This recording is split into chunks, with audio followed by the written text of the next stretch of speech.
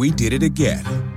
Verizon was just named America's most reliable network by Root Metrics for the 16th time in a row, proving once again that nobody builds networks like Verizon builds networks. That's why we're building 5G right. That's why there's only one best network, Verizon. Best and most reliable based on Root Metrics reports from second half 2013 to first half 2021 of 3 operators on all network types combined, not specific to 5G networks. We did it again. Verizon was just named America's most reliable network by Root Metrics for the 16th time in a row, proving once again that nobody builds networks like Verizon builds networks. That's why we're building 5G right. That's why there's only one best network, Verizon. Best and most reliable based on Root Metrics reports from second half 2013 to first half 2021 of 3 operators on all network types combined, not specific to 5G networks.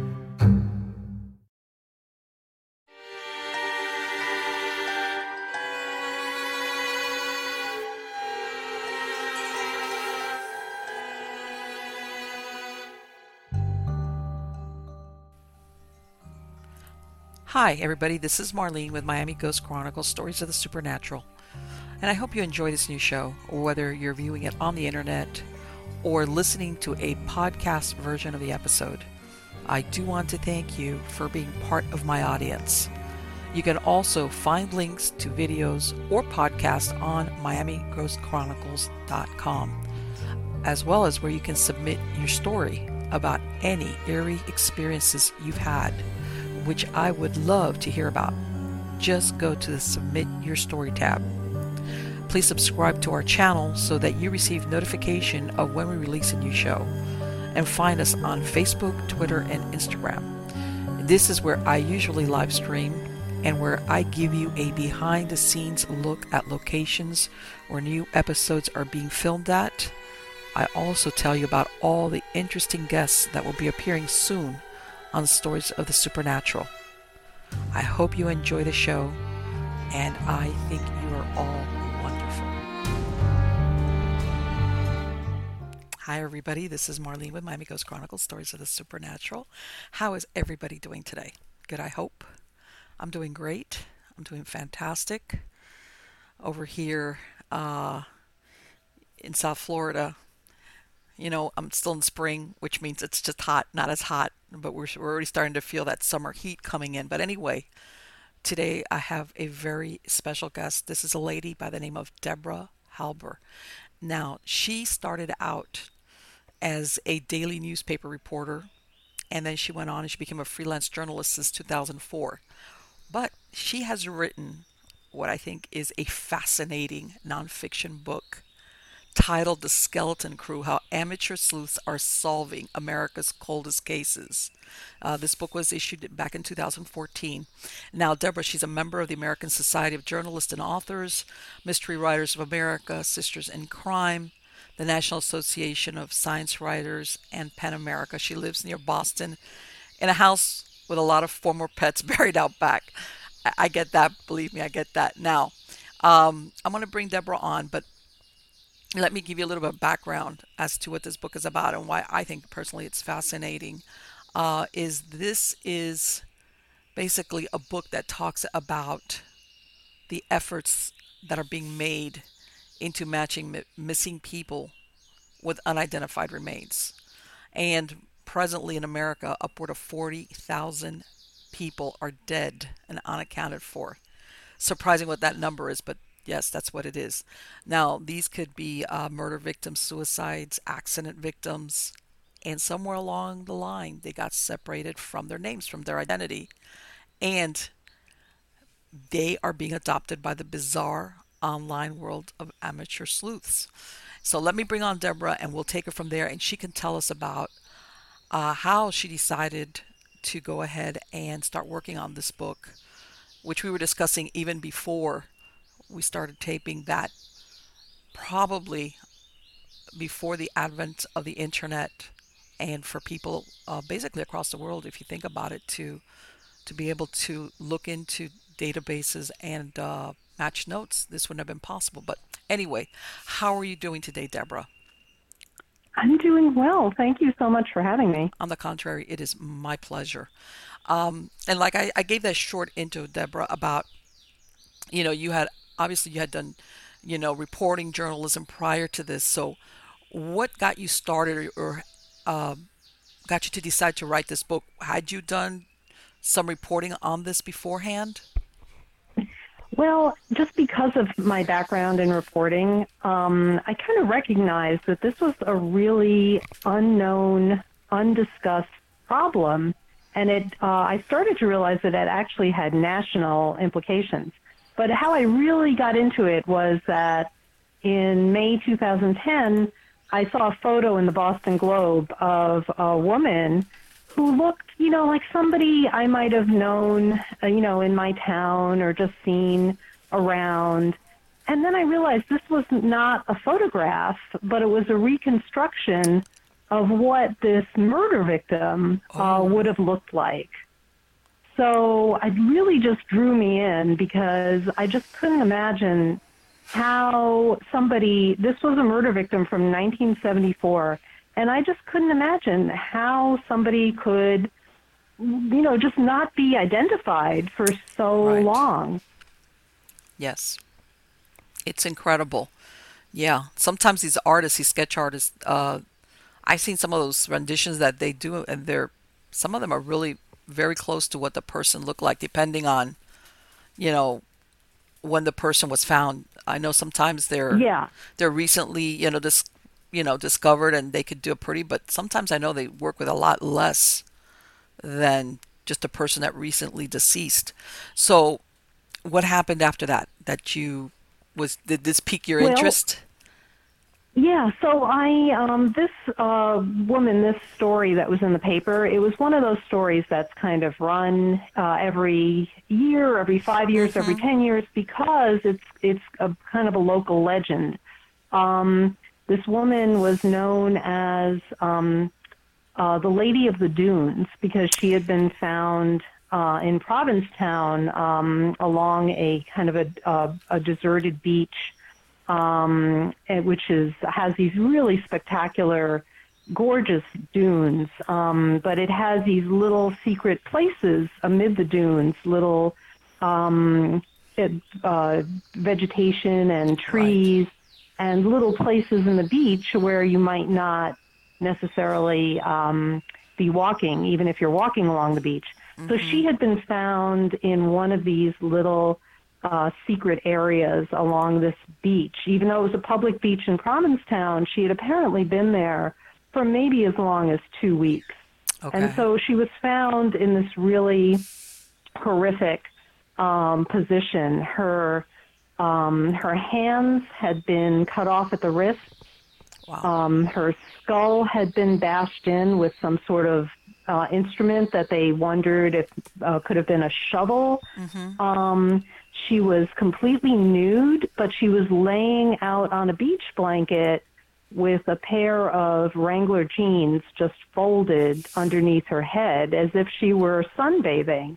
Wow. And her toenails were, she just had like pink painted toenails. It was just mind-boggling to me.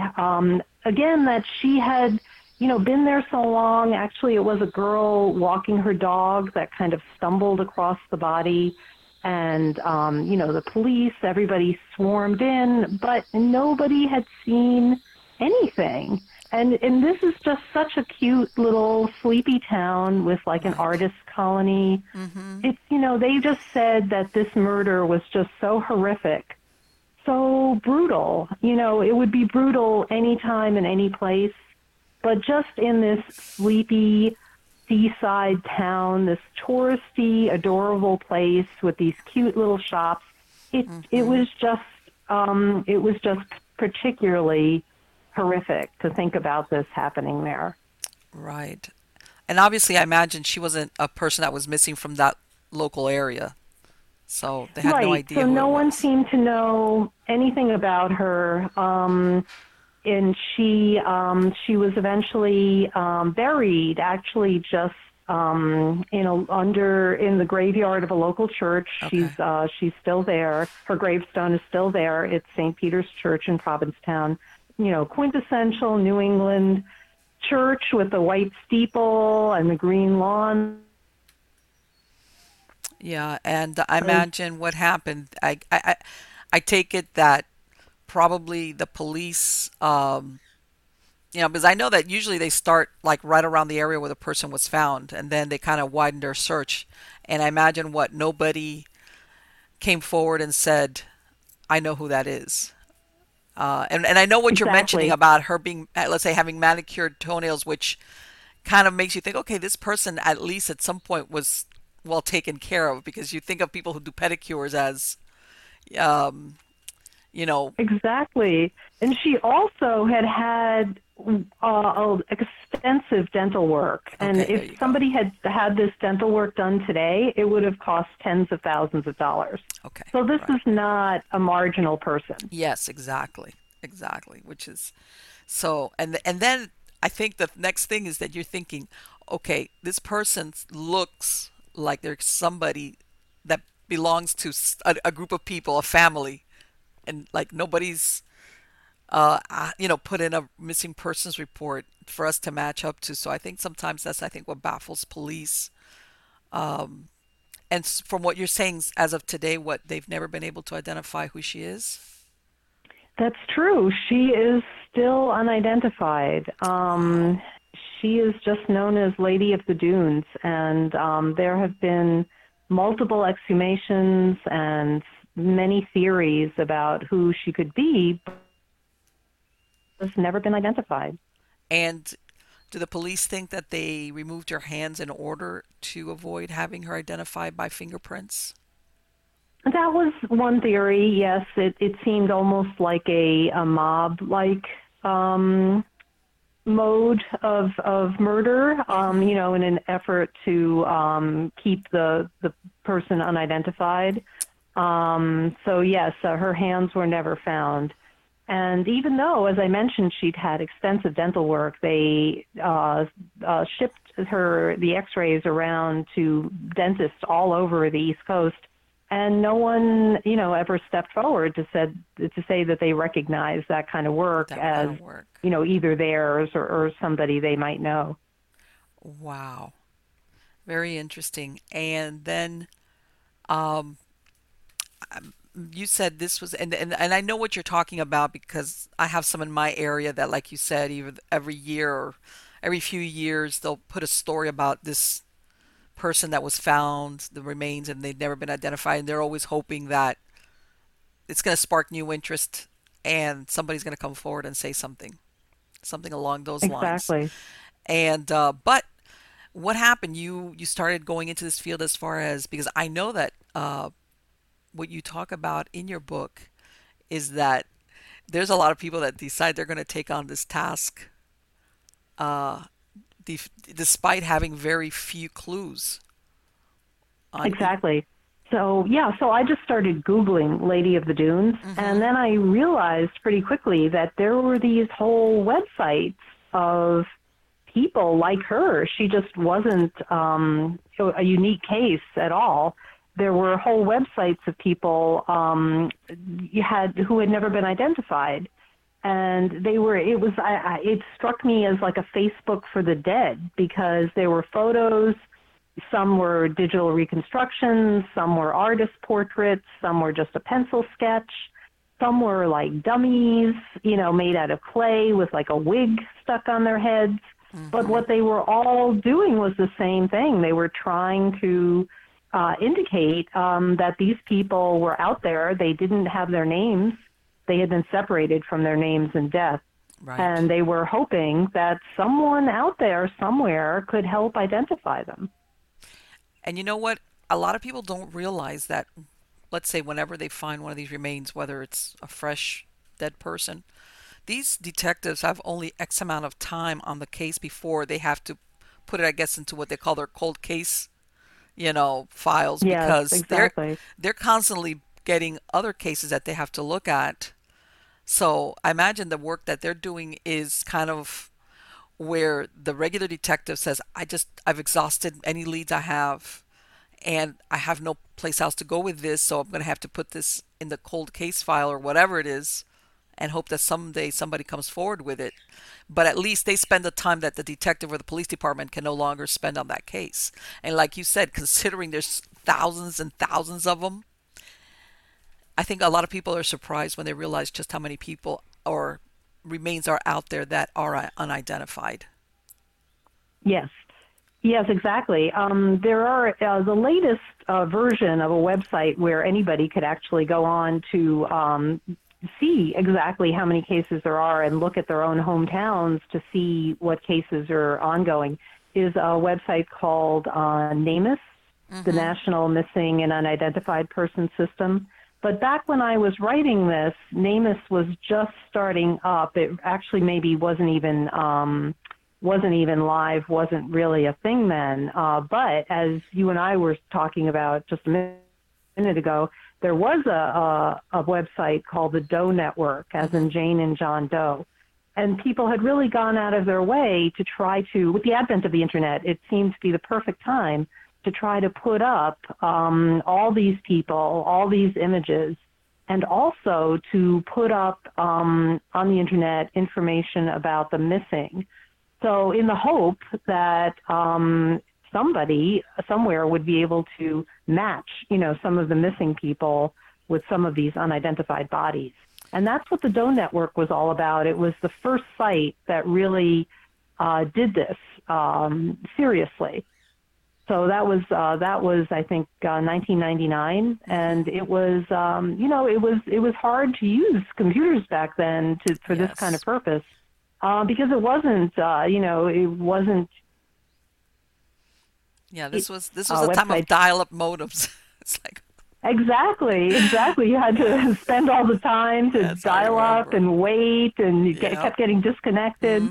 And then people who were creating the websites, they looked pretty, primitive. They weren't slick looking at all. Yep. You practically had to know some programming in order to even use them, let alone create them. So it was very early on when these kinds of things were getting to be a thing, the unidentified and the missing on the internet. Right, and the thing is that, like I was saying, I know sometimes if the person has been recently discovered, even though, and I'm going to give an example. I know it depends a lot on the circumstances, but let's say here in Florida, South Florida, a body will decompose very, very quickly between the heat and insects. In other words, it doesn't take long before all you got is skeletal remains. So I know sometimes, depending on how soon they find the person, is how good the artist or the details that they have. And it's still surprising because I've heard of victims that were basically just skeletons, like bones, and due to artist rendition, or I've seen also that they do that, the clay, basically a reconstruction. Finally, they've been able to identify them, but sometimes they don't have much to work with, and it's very tedious, I think, when you trying to match any little clue to maybe a report of a missing person that might be who this person that was found is. Right, exactly. And one of the and some people don't realize that, and that sometimes if I want to say the family, if the family or the people that knew that person never, let's say, files a missing persons report, in other words, the police have no way, or the authorities, or even them have no way of saying, hey, you know what? That person that's been missing and nobody's ever heard from them again, that's who these remains belong to. So exactly. And what's really insidious is that even if a family files a missing person report, and there used to be all this misinformation going around, and I think unfortunately it still exists in some places, the misinformation that you have to wait 24 hours or 48 hours before you can declare somebody missing. That's not true at all. Right. But there was this assumption going around that that was the case. So sometimes, We did it again. Verizon was just named America's most reliable network by Root Metrics for the 16th time in a row, proving once again that nobody builds networks like Verizon builds networks. That's why we're building 5G right. That's why there's only one best network, Verizon. Best and most reliable based on Root Metrics reports from second half 2013 to first half 2021 of 3 operators on all network types combined, not specific to 5G networks. these reports would get delayed. Other times they would get filed, but the information wouldn't really go past a local jurisdiction. Right. So if a person went missing in one town or county, and they even crossed a state border and were, killed or died or committed suicide in the next state or county, they may never have put two and two together. There were so many cases like that. It was just shocking to me that was the case. One woman went unidentified. Actually, it was a Florida case. She went unidentified for more than 20 years, and she was literally found in the next county. Right, and that's incredible. And I'm glad you bring that up because the internet, besides helping these websites, it kind of helps some police departments as well. Because I think most police departments now they have they have a page to, unsolved cases. But like you said, all you had to do was maybe go one county over, and that's it. That case, in a way, dropped off the face of the earth because each police department was just worked on their stuff. That's it.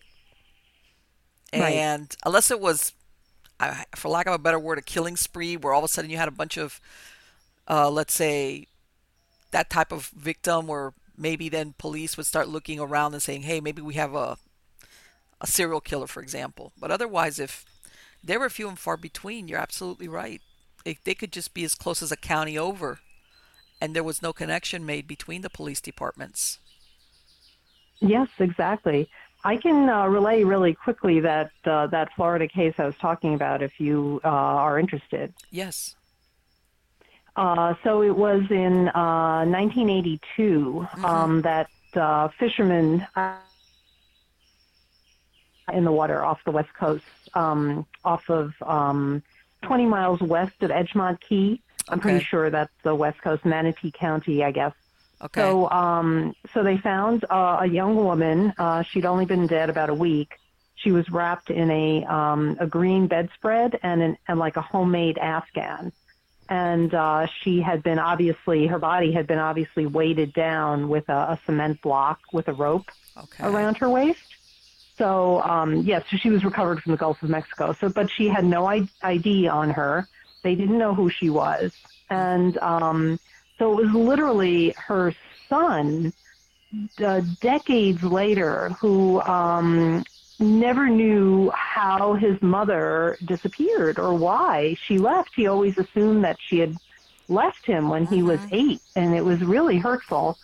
But it turned out that he was looking through some of these websites, like the Doe Network, and he found, he saw, a picture of this Afghan, this homemade Afghan that the body had been wrapped in. And he literally recognized it as something his grandmother would have made, something very similar. And that is how one thing led to another, and he actually was able to help identify his own mother, who was 29 when she was apparently killed by her husband at the time. She worked as a cashier at Winn-Dixie, and she just disappeared one day. So it's just unbelievable, though, that that this clue, from clue to clue, that over the years that she was finally identified. Exactly. That's incredible. That story about the Afghan thing. I bet that killer never saw that coming. Let me ask you, by the way, was the alleged killer still alive, or had he passed away? Because I know sometimes it's unfortunate, but they have. I'm just looking down. So they had questioned the was the husband or the boyfriend Mm-hmm. in 1982, but they couldn't make the charge stick. But after she was identified, so it was in April 2013, actually, so fairly recently, 31 years after this woman Amy Rose Hurst died, her husband was convicted of her murder, Great. first I hate to degree say it, murder. but good. It's better late than never. I know, incredible. But yeah, that's when you think of things like that. Um, and one of the reasons why I bring that up is, here I'm on the east coast of Florida, but there's a road called, well, there's US 41 and Alligator Alley, and both of those roads, which basically they go from east to west to the other coast of Florida. They cut basically through the Everglades. They had some points kind of gotten a little bit better, become a dumping ground for bodies, and that's Hmm. if they're found. And a lot of them have turned out to be unidentified for many, many years. And so as far as I know, there's still a lot of them that they still don't know who the person was at all, at all. Yes. Yeah, they're very, there are these areas in the country. There's also one in Texas that has become basically a dumping ground for murder victims. It's Hmm. terribly disturbing that these areas are become these dumping grounds, and that, when investigators start looking into them, they just find more and more bodies. Well, it's become like a, I guess now it's not so much, but I think, that thing, no victim, no crime.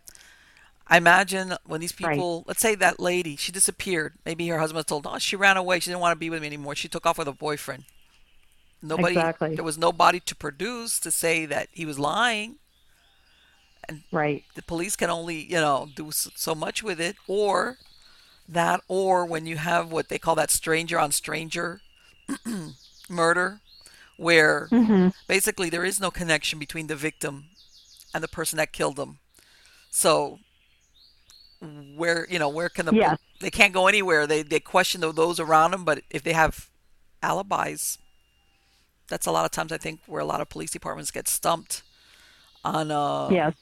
identifying, on matching. And I've even heard of some cases where they have apprehended a criminal. Somebody has committed various murders, and they themselves don't know how to identify their victims. In other words, in some cases, we're talking here multiple murders, of course, where they know they killed this person, or they'll lead the police department to where they buried a body, but they themselves don't know who it is that they killed. So Right. that kind of like they have the perpetrator, but as far as who that person was, again, they don't have any idea. And you know what? I'm glad, as far as considering everything, that, well, I'm sure he's a man by now. He was able to help identify and find out what happened to his mother. Uh, Exactly. And and that incredible hurt that I don't think a kid ever gets oh, over, of thinking course. that their mother just left with no reason. And then to know that she never would have left, she Right. never would have left him. Exactly. It And I it, think that it that's really something that, makes a big difference. and especially if this happens when you're a child and authorities come in, and of course they're talking to all the adults, and him, and I don't know if he had siblings or not. What is he going to tell police? I know my mother wouldn't have left me because I know it. But the police are not No, going to pay attention usually to a child.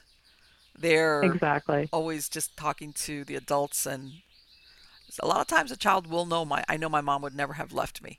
But time moves on, but hopefully when you become an adult, you get some satisfaction like he did. And also I wanted to mention, because a lot of times people don't realize that it doesn't even have to be a murder victim per se. Sometimes people, I heard of one where she got, here in Florida, because she got killed. She was crossing one of these real interstates, and she Hmm. got hit by a car or a truck, something, I can't. But she didn't have any identification on her. And police find themselves in the same scenario. They kind of know what happened to the person, but they have no idea who it is. So it doesn't necessarily also Exactly. have to be a murder. It could just be somebody getting killed some way and no way of tracing who they are. And one thing I found when I was writing my book, and I went around the country talking to web sleuths and families of the missing, it's just just an open wound that never heals when you have somebody who's missing from your family. You Mm-hmm. just can never lay the whole thing to rest. You just hope just hope as long as you possibly can manage to hope that they are alive, no matter how much you realize that it's been too much time and the person is likely dead. Until Right. somebody actually makes the identification, you can't really believe it. So Mm-hmm. one thing people said to me over and over was that when a web sleuth did manage to contribute to an ID, that the family was just so grateful that they could actually finally put the person to rest and honor them in the way they needed to be honored, for their life. I think, yeah, I imagine that, like you said, that after X amount of time passes, the family kind of comes to the undesirable conclusion that more than likely this person has passed away. But I think being able to actually know and bring that person and being able to bury them or know, he or she is here and they're with us and I know what happened to them. And that's because otherwise I think the family always has that question mark that a not knowing is after a while it's got to be very, very difficult. Right, exactly. And So it's one aspect of this that I think people don't really think about. They could imagine that there are all these unidentified bodies around the country, and they're in morgues and they're in paupers' graves. But for every one of those bodies, there's so many people who want to know what happened to them. yes, yes. And I want to say, I mean, I know that sometimes, like in the case that you just described, where basically it was a woman that was living her life and she was murdered. But unfortunately, sometimes some people, they have a lifestyle. They have family that love them, but they have a lifestyle which puts them at risk. And sometimes the family, I think they miss the point where something happened to them. In other words, they kind of come and go in their family's lives, but they're always around. And then one day they just stop coming back. And I think the family just does not know for sure is did something really happen to that person or they just decide that they're off somewhere living their life and just dropped off connections. And that makes it more difficult, I think, especially when this person sometimes maybe their family's in one part of the country, but something ends up happening to them a little bit further off, maybe in another state or even across the country altogether. So, Exactly. and There was another. If you'd like to hear about it, there's oh, actually another yes, Florida case that was a very unlikely solution, but that did end up getting resolved. There was a family living in Miami Lakes in 1980, and the family had adopted a girl who I think she was maybe 14 or 15 at the time of when they'd adopted her. Not a formal adoption, but they'd right. taken her in, and she was living with them in a really nice community. Miami Lakes was pretty beautiful Mm-hmm. then, and I think Don Shula's first steakhouse Yeah, was out there in that exactly. community. And so the girl's name was Jean Marie Stewart, and she had come back from a party one night. A friend of the family, I think, gave her a ride home. He stopped to pick up some cigarettes, and when he went back out to the car, Jean Marie was gone. She was just gone, and her purse and her shoes were still in the car, but she was just completely disappeared off the face of the earth. And no one knew what had happened to her. Again, just an incredible amount of time went by. Web sleuths, worked on this case. The police just claimed that she had run away, but it was just seemed very unlikely. She was about to travel home. She had a plane ticket to travel home. She loved her family, the family in Florida. She was going to tell her family back in Pittsburgh how happy she was and how she was thriving and doing well. And so it seemed just so unlikely that she would have just run away. But again, in one of these completely unlikely solves, it was a web sleuth who decades later had seen a Florida website that listed some unidentified remains. And this woman noticed that the remains, like Jean Marie, had, it was just a skull, but she noticed that there was an overbite. And both the girl and the skull had an overbite. So this web sleuth contacted the local, sent faxes to detectives in Dade County and Hialeah, where the body had been found, where the remains had been found, that she believed that those remains belonged to Jean Marie Stewart. And the detectives, to their credit, jumped on the suggestion, and within 2 weeks, she had been identified. And that was not until 2007. And did they ever have any leads on who killed her or what happened? I don't believe so. I think to this date, the murder is unsolved. Wow. Because, I'm very familiar. I grew up in Hialeah, so, I tell everybody, I grew up in Hialeah when Hialeah only had cows and a racetrack. But, it's very close to... Well, there was some speculation. I guess Hialeah, or even in Miami Lakes in the 70s and 80s, there was that serial killer Christopher Wilder, yes, Christopher I believe, Wilde, yeah. making the rounds. Yeah. So there was some speculation that she might have been one of his victims.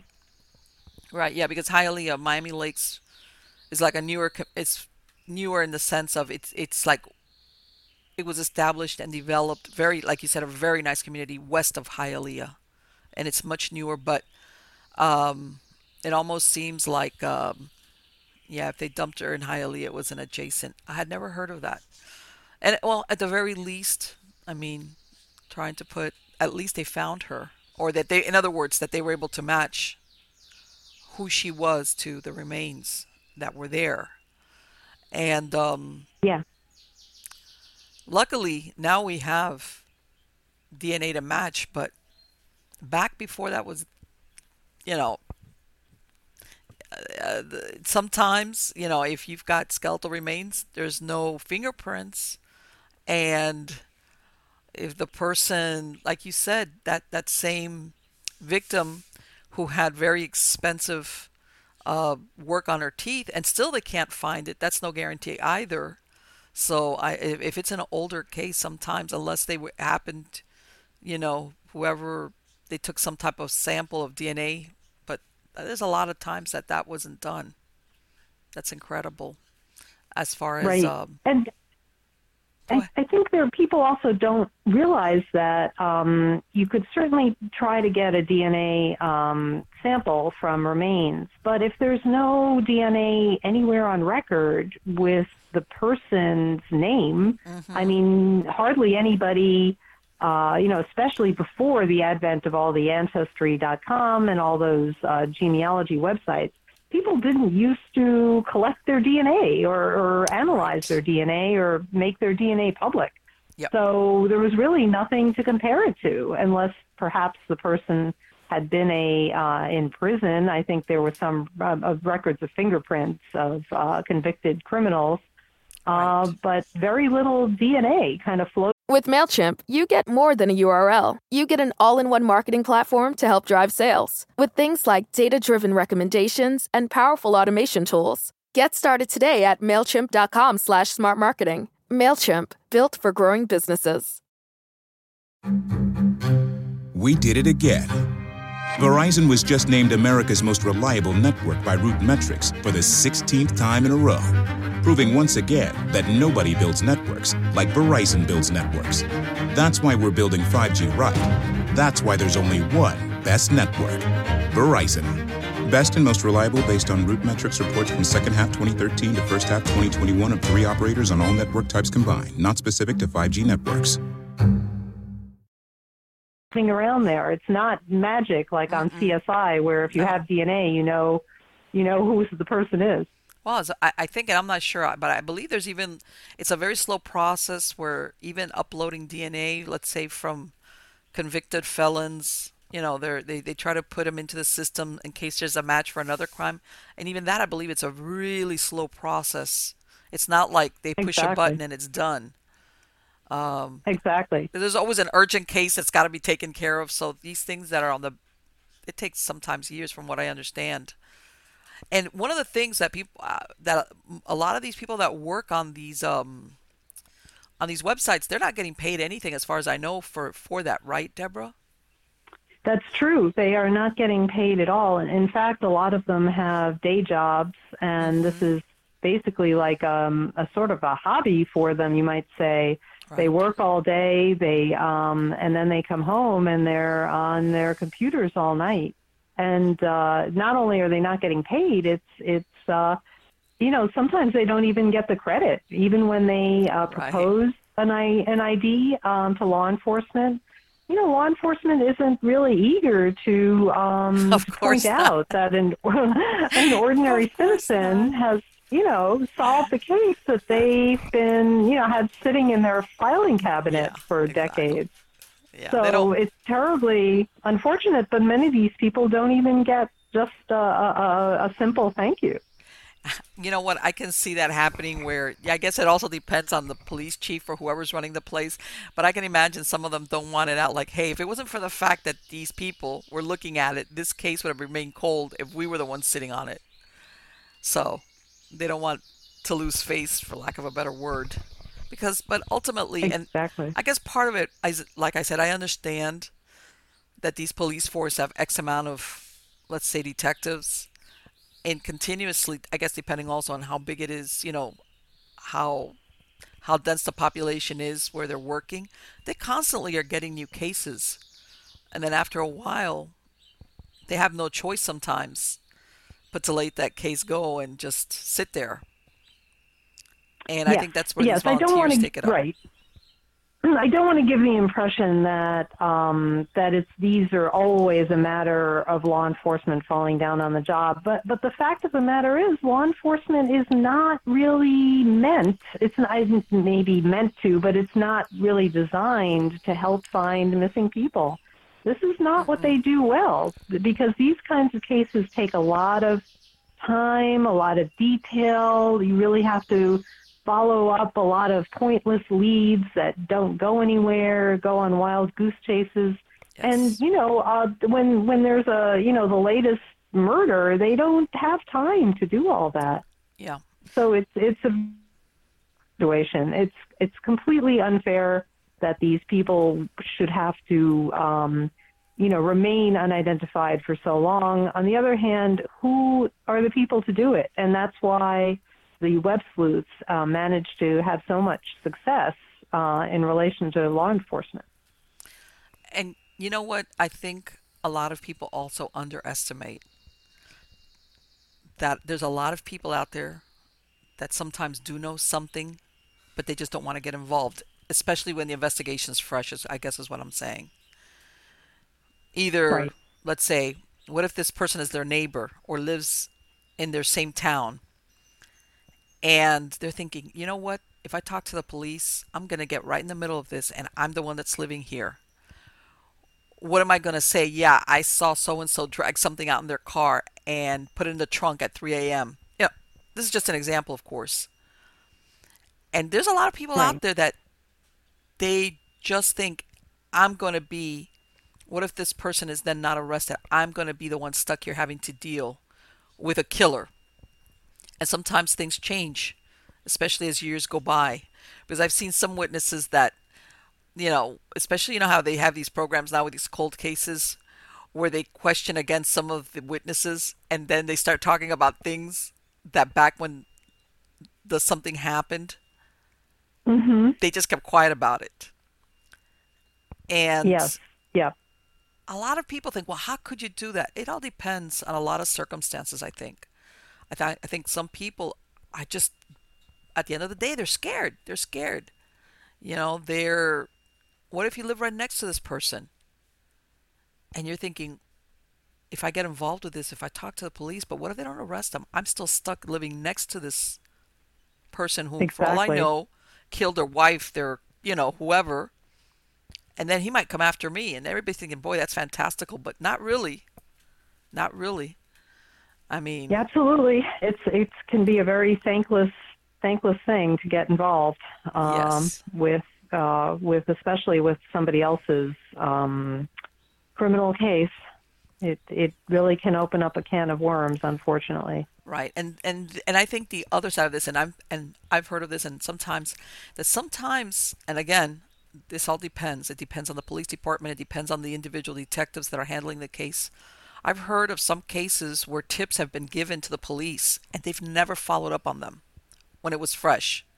Okay. For some Right. reason, they dropped the ball. And later on, maybe somebody comes along, whether it's another detective or in this case, you get somebody on one of these sites that looks at certain information that's available, and they kind of think, wow, that kind of like, this is why didn't they follow up on this, or why didn't they match this up? That happens. That happens. Human error, Absolutely. or I mean, it could be a million things. It could be a million things. And I'm going to give another for instance. Let's say if uh, the victim, or in this case, it remains, depends on which way you want to work it. Are we looking at somebody that's missing versus somebody that's remains? If this person was maybe involved in some type of risky lifestyle, as in a prostitute, male or female, it's almost like everybody thinks, God, it could have been anybody. Who was it that killed them? Or if they identify sometimes maybe the remains, that they think based on certain things that this might have been. And I'm gonna give you an example. This is a cold case, has never been solved down here in the Florida Keys, and I think they call her Little Miss Valentine. I'm not sure. I think it was because she was found on Valentine's Day, and she was found in one of the Florida Keys. And when was it? I want to say it was in the 80s or 90s. It's been a lot of years. And basically, what happened was a lot of people saw this young girl. She looked to be like a teenage girl hitchhiking into Key West. And then a couple of people saw her coming back out. And eventually, she was found like in a lot of these keys have like campgrounds in them. And Mhm. apparently, they found her in one of these stretches, very similar to what you were describing about that other victim being found on a beach, where yeah, there's a lot of people around there, but at the same time, they kind of dumped in this area where people normally don't go, kind of risky. Anyway, Mhm. she was found. She had been strangled. I want to say with her, um, either with her bra or swimsuit top, something like that. And they looked at her, some of the stuff like she has certain boots, like so they were thinking that she had maybe come from a northern state and had hitchhiked into Florida and had gone down into the Florida Keys. Bottom Mhm. line, till this day, they have a really very accurate picture of her. She hasn't been identified, despite the Hmm. fact that a bunch of people saw her hitchhiking in, hitchhiking out. She was Hmm. placed, dumped in one of these campgrounds off one of the keys, which, by the way, all these keys are pretty small when it comes to the parks that actually have campgrounds. Um, so far, nobody is. They determined, I think, that I think she had one child, but she was still very young. She was either late teens or early 20s. I know sometimes, but and it's incredible. Nobody has, and I know they've tried to match her up with certain missing people, but so far nothing, and that still remains Oh, a I think mystery. I see the one you're talking about. Is it possibly Bahia Honda Yeah, Keys Bahia Honda. Bridge. Yeah, Is yes. that it? Oh, I've okay. stayed at that campground. It's in the campground areas. Usually it's especially in the, well, what's winter here, you get a lot of snowbirds, but that it's incredible to think that somebody actually killed and dumped a body there, because usually you see a lot of tourists and residents, but at the same time, like what you said, there's little pockets in there where it's just scrubby and brush, where people would not go in there. So it makes you think maybe it was somebody that was familiar with that area and said, I yeah. Yeah, And I see. Well, anybody who wants to can definitely find the details of this case you're mentioning online. yeah, It's certainly out there. yeah, I would exactly. actually I would actually encourage anyone who is interested in this topic or has had their interest piqued by hearing us talk about it. I think anybody should go check out this website called NamUs. It's namus.gov. Okay. It's a Department of Justice website. It's completely free and open to the public, and you can just take a look and check for missing people, check for unidentified. You can click on unidentified persons, and then you can just actually put in your own state or your own city or your own town, and I guarantee you will be shocked at how many unidentified bodies there are just in your own Yeah. neighborhood. Yes. So it's Exactly. very interesting. And then if you want to, you can, if there's a certain case that the details kind of jump out at you, you can go right to the missing persons database and check again for maybe a surrounding city or state and see if any of them seem to match up to you. Yep. It's completely doable. Anybody can do this, Because on especially NamUs, now with NamUs. It do they makes it put stuff very like what they did with accessible. that case, where either clothing or, in other words, identifiable stuff, as far as like what he did when Exactly. that kid that, well, I imagine he was a man when he did it, that he matched up the Afghan to something like what his grandmother. So they do post stuff like that on there, right? Exactly. Yes. Okay. So there's a section called circumstances, I believe, or let me just see, or, any items found with the body. So you could really read up. And as in many cases here, there are actual photographs in addition to a reconstruction, the images Mm-hmm. we were talking about earlier. In Right. addition to the reconstruction, there are also photographs in many cases of whether there was an article of clothing or a belt buckle or anything, a piece of jewelry that might have been found with the body. So you could actually see the real Right. images right here on this website. Right. I mean, I imagine that, yes, stuff like that, that's very, sometimes it's very personal, and that all you need is the right set of eyes to see it, to say, wait a minute, Right. you know. But, and I guess originally what we were saying is that, yes, sometimes you will get people like that lady that was killed, that her son caught up, and basically did his own investigation. But what I was saying is sometimes there's people that, because of their lifestyle, either they're runaways or, they're in a risky, that sometimes, I don't know if it's the police departments, they think, God, this could have been anybody. This, for example, that girl looks like she didn't even live here. Okay. She had come down here into the Keys, and more than likely, not absolutely, because there's no way to know that, but more than likely, probably she didn't even know who it was that killed her. And this person, all he had to do was get back up on Overseas Highway and head on out of Florida, and that was that. And Right. unfortunately, even if they, I guess my point is, even if they never find who killed her, I think that finding out who she is and giving her a name, besides Little Miss Valentine, I think that's got to mean something, and hopefully even bring her back to her family, um, and find out what her story is, because Exactly.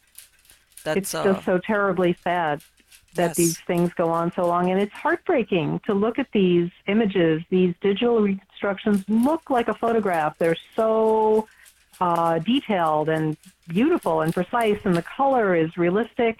And you're looking at this like I looked at The Lady of the Dunes, and you can't believe that this isn't somebody that you would just Yeah. see anywhere in your town or walking along a street, and then the more you read about it and you realize this person's been dead for 39 years, Yeah. and it's like, what a pity that this is going on for so long.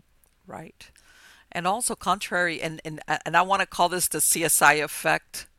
Contrary to what people see in Hollywood land TV shows, there's a lot of murders or things that happen to people that never get solved, as in immediately. Because we see these TV shows and we kind of think sometimes that things happen to people and they're resolved and everybody finds out about it and the killer is caught and sent to jail or whatever. But unfortunately, there's a lot of these cases that are not, that just, even sometimes if they identify the person, they don't know who the killer was. Um, I think that that number that you mentioned, 40,000, to me, that's incredible. That so many people could be out Yeah, there unidentified. And this is the thing that sometimes you're hoping, well, if I identify this person, this could lead me to who killed him or her. Because, but without a name, I'm thinking, it's like, okay, where do we go with this? Unless there's some other type of exactly. evidence. For example, that case that you mentioned, that once they knew who she was, the lady with, I'm going to call the lady with the Afghan, okay, well, now that we have a name, wait a minute, who was around her husband? That now they're looking at who are the suspects, who are the people that wanted to do away with her. But without a name, it's like That's right. they have no place to go with it. And I know that I believe also that some that eventually these bodies. I know. I think sometimes the medical examiners, even now, they take all this all the information, and I imagine they probably take a DNA sample. But I believe now they even cremate the remains. They don't bury them anymore like they used to once upon a time. I guess for the sake of cost and space. Hmm. I believe that once they store the body for X amount of time, and nobody comes forward to either identify or claim them, they just cremate them. And I think, Well, it really varies. It varies from jurisdiction to jurisdiction. Some of them, did collect DNA samples before cremating. Others will only bury, in an unidentified grave, just because, just for the reasons we were talking about, that they want to hold out the hope that if hmm somebody comes forward, that the person can still be identified. Unfortunately, with cremation, all your clues are literally right, right, going up in right, smoke. exactly. That there goes. Now let me ask something, Deborah. I mean, we look at this, but to me, part of also what's frightening is that you think, okay, well, yeah, there's victims here, like that girl that, let's say you get struck down, it was an accident, you get killed. But when you look at somebody that obviously they were a victim of a murder, they were killed, you're thinking to yourself, how many killers are out there that, True. I mean, not everybody's going to be a multiple killer. You see what I'm saying? Not everybody, how many bodies, could you attribute to one person? I mean, to me, that's where this goes. Like, if you lead it, it's like, okay, somebody had to have killed this person. Maybe he killed a couple, or was his only one, but still, and I don't know, personally, to me, that's like, when you start thinking about killing another human being, to me, that's, and in some cases, not that it excuses, sometimes, like I said, you will have a murder that's a result of passion, revenge, hatred. In other words, there's a personal connection between the victim and the person that killed them. But then I'm thinking to myself, these people that kill perfect strangers, they don't know them. They don't have anything against them. There's no passion, revenge, hatred, all those emotions that people sometimes use as defenses for committing murder. There's none of that. And they still can go ahead and kill another person and then take them and dump them like they're a piece of trash, either, on a Exactly. roadside or, or someplace. Because I mean, I've even heard sometimes that those landscaping crews where they cut the grass on the highways, on the those swales and things. Every once in a while, they come Mhm. across skeletal remains. Like, in other words, somebody just chucked this person out of a moving whatever truck, car, and if it's one of these kind of lonely highways that nobody really stops, nobody discovers them Right. sometimes for quite a while. Exactly. Yes, and many there were for a time, and maybe still there were murderers who were truck drivers, and they would Yes. go across the whole country and dump a victim 10 states away from where they started out. So it made it very difficult. Right, which I was going to get to ask you because I had heard about that as well, that they suspected that, and obviously not all, but that some of these were, um, especially I think when if they ever were able to identify the victim, and they would find that this person was discovered really, really, really far away from where they originally lived at. So the conclusion was that at some point, there was some that were using the being a trucker as a good way to uh, take that, exactly like what you said at the beginning. Sometimes you go over a couple of counties. Well, what happens when you go to another state and you pick up the person in one state, but you actually dump their bodies a few states over? Exactly. So it's, to me, it's like, okay, besides the obvious of wanting to know or get some type of justice for the victim, it's like, okay, so who did this to this person? And what I said, contrary to the CSI programs, not everything ends up being tied up in a neat bow where, victims get identified and they get justice and the killer, the perpetrator, is arrested. It's very sad to think of Right. that. But it's a reality out there. That's why I think that work of some of these people that are on these different sites, like what you were saying, that do it for no charge, basically expending their own time, it's invaluable. Right. It's invaluable. And you know the and sometimes and I think also that, especially to me, and I think to most people, is also when you're talking about children that have gone missing, or teenagers, because as far as I'm concerned, even though a lot of people don't think about it, but you know, children are considered children until they're 18 years old and even younger. You get a lot of children that sometimes go missing. And I know that sometimes they're also part of these databases, I imagine, right?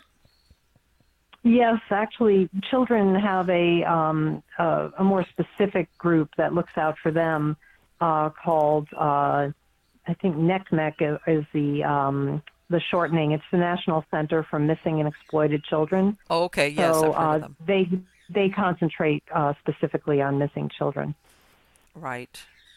Yeah, because I know in that case, I know sometimes they look at, parental abductions, things of that nature. And I hate to say it, some parents do that. They take their kids and they kind of disappear, and you have no idea what happened to them. Uh, it's a very, Exactly. yeah, it's a very, I did, one time I visited Kentucky back in October of last year, and I went to the surrounding areas. And right outside of Lexington, there's a town called Georgetown, and I went and I visited a cemetery there. Because it was one of these older cemeteries pre-Civil War.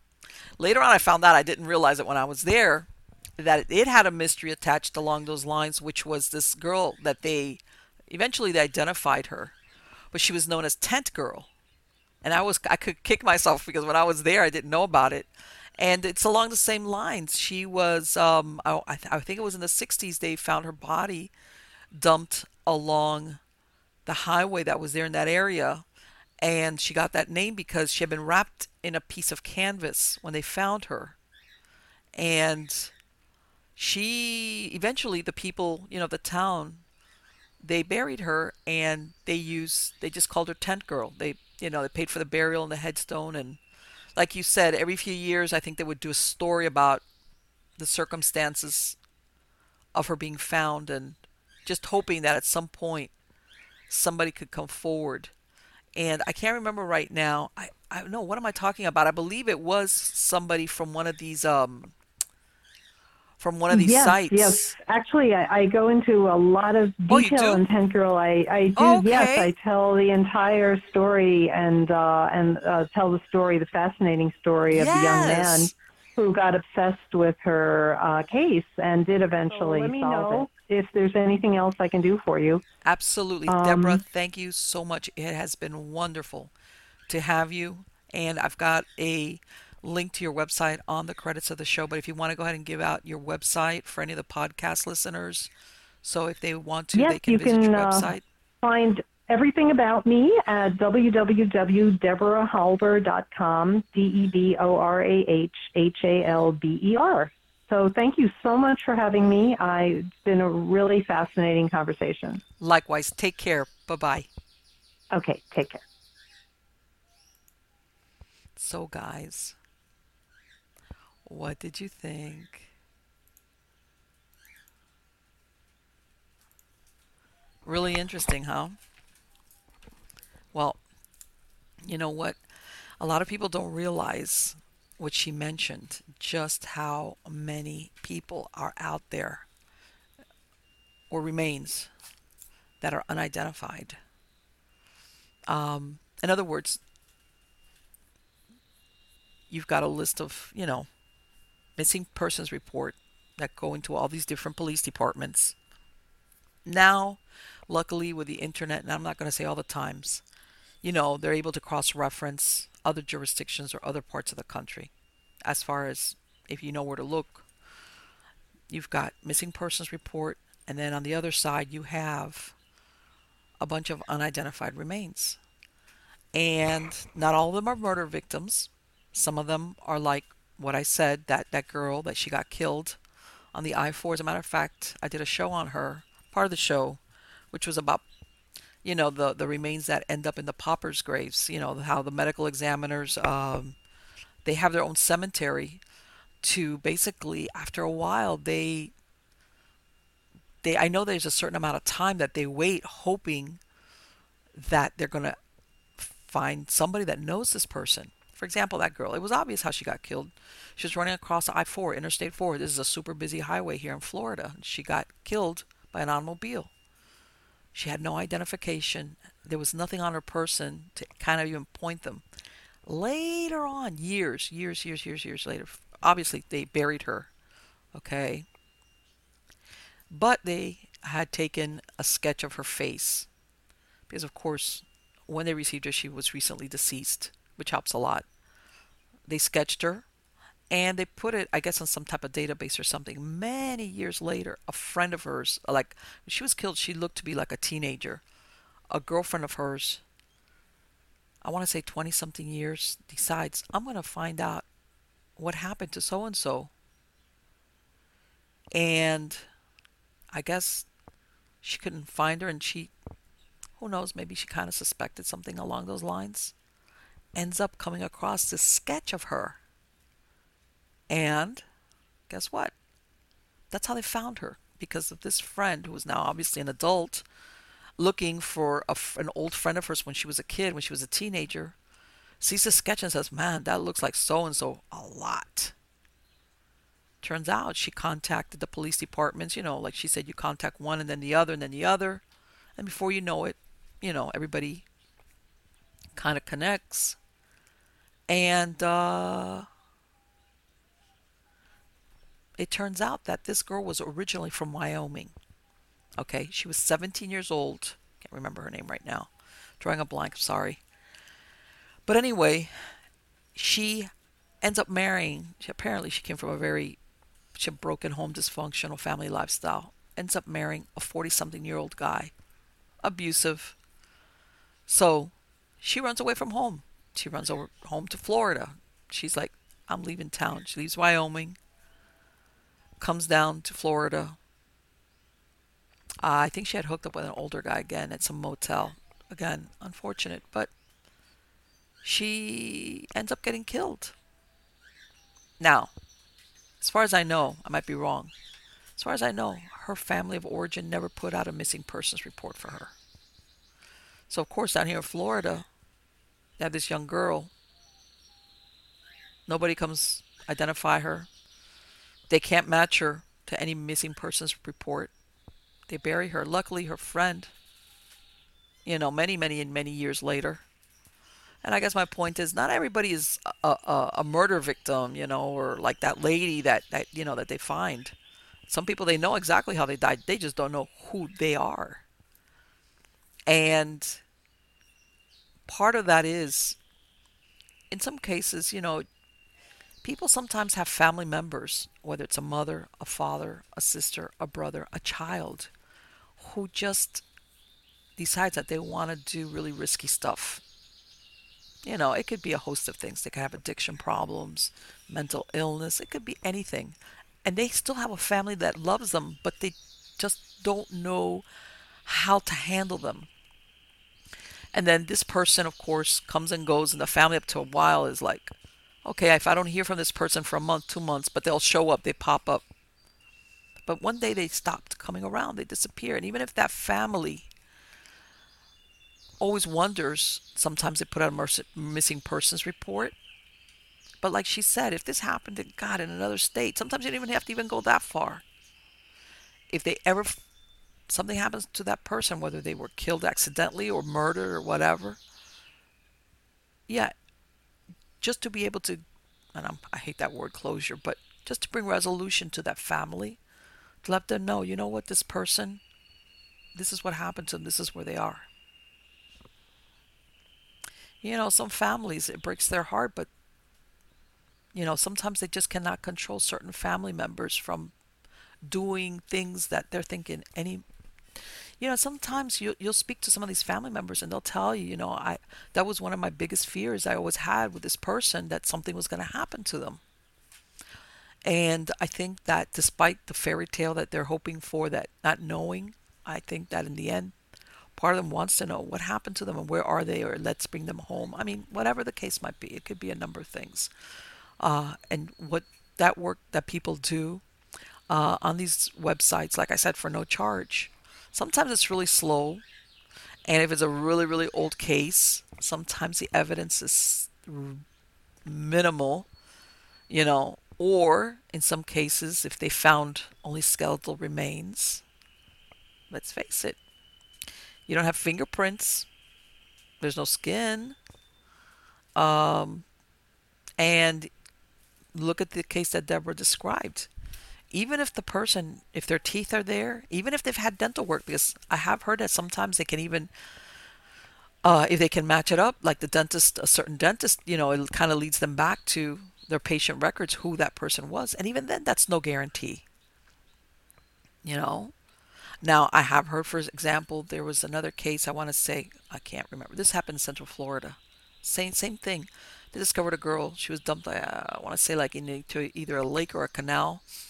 Bottom line, they recognize her dental work as having been done in another country. I mean, it kind of points to another country, as in, again, this person, from what I understand, has never been identified, but sometimes dental work helps in that direction as well. But again, even then, that is no guarantee that you're going to find who this person is. It's very painstaking. And what I like to point out, and what I talked to Deborah about, that's kind of scary, because somebody had to have killed these people. If you take out the ones that were killed in accidents, who killed these people? And do you think everybody has been found? I don't think so. I can tell you right now, just in South Florida alone, like I was saying, that US 41 Alligator Alley, that I got this reputation for being body dump central.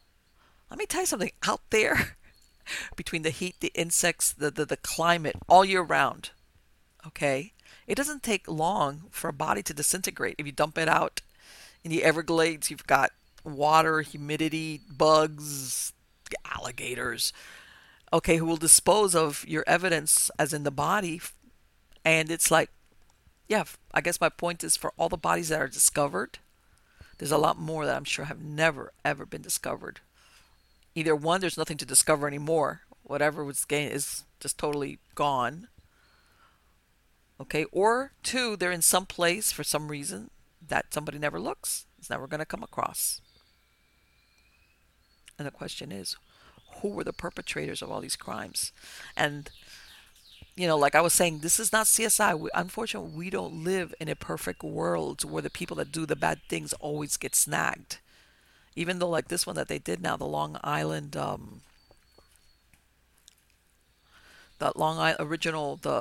Golden State Killer. I'm thinking of something else. The Golden State Killer, the original Night Strangler, he just got apprehended after committing these horrible crimes in the 70s and 80s. And I mean, this guy, he committed robberies, raped, murder. They guess at some point he was even going into the homes. In other words, he was observing his victims to the point that he was going into houses before committing the crime and setting everything up for him to be able to gain entry and leave.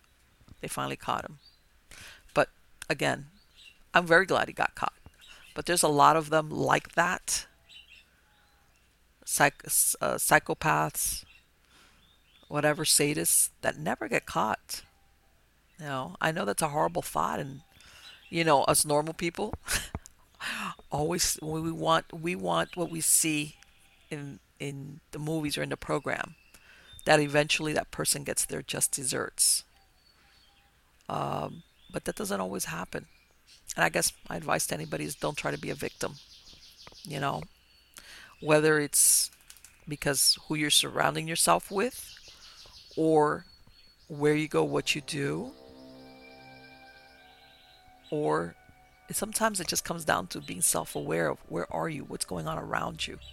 Because you know what? There's a lot of these killers, which basically they prey on people based on opportunity. Everybody thinks of, like let's say the serial killers, they have certain types. Sometimes, but if you're one of these sadists who all they want to do is just kill, snuff out a human being, sometimes they just go on the spur of the moment when the opportunity presents itself. So in other words, don't make yourself a target. Don't make it easy for somebody to victimize you. And by the way, not only women and men as well. Men get killed also. Men can have a lot of horrible things done to them. I'm not saying necessarily women also. Women only. But anyway, guys, I hope you like this show. Go ahead, subscribe to the channel. Make sure you get notified of any new shows that I release. You can find me on Facebook, on Twitter, on Instagram. My true believers, make sure to send me your stories at miamighostchronicles.com. Submit your story tab. Okay? And I've got a lot of fantastic guests coming on. I really enjoyed spending this time with you, and I look forward to our next show together. Take care. With MailChimp, you get more than a URL. You get an all-in-one marketing platform to help drive sales. With things like data-driven recommendations and powerful automation tools. Get started today at MailChimp.com/smartmarketing. MailChimp, built for growing businesses. We did it again.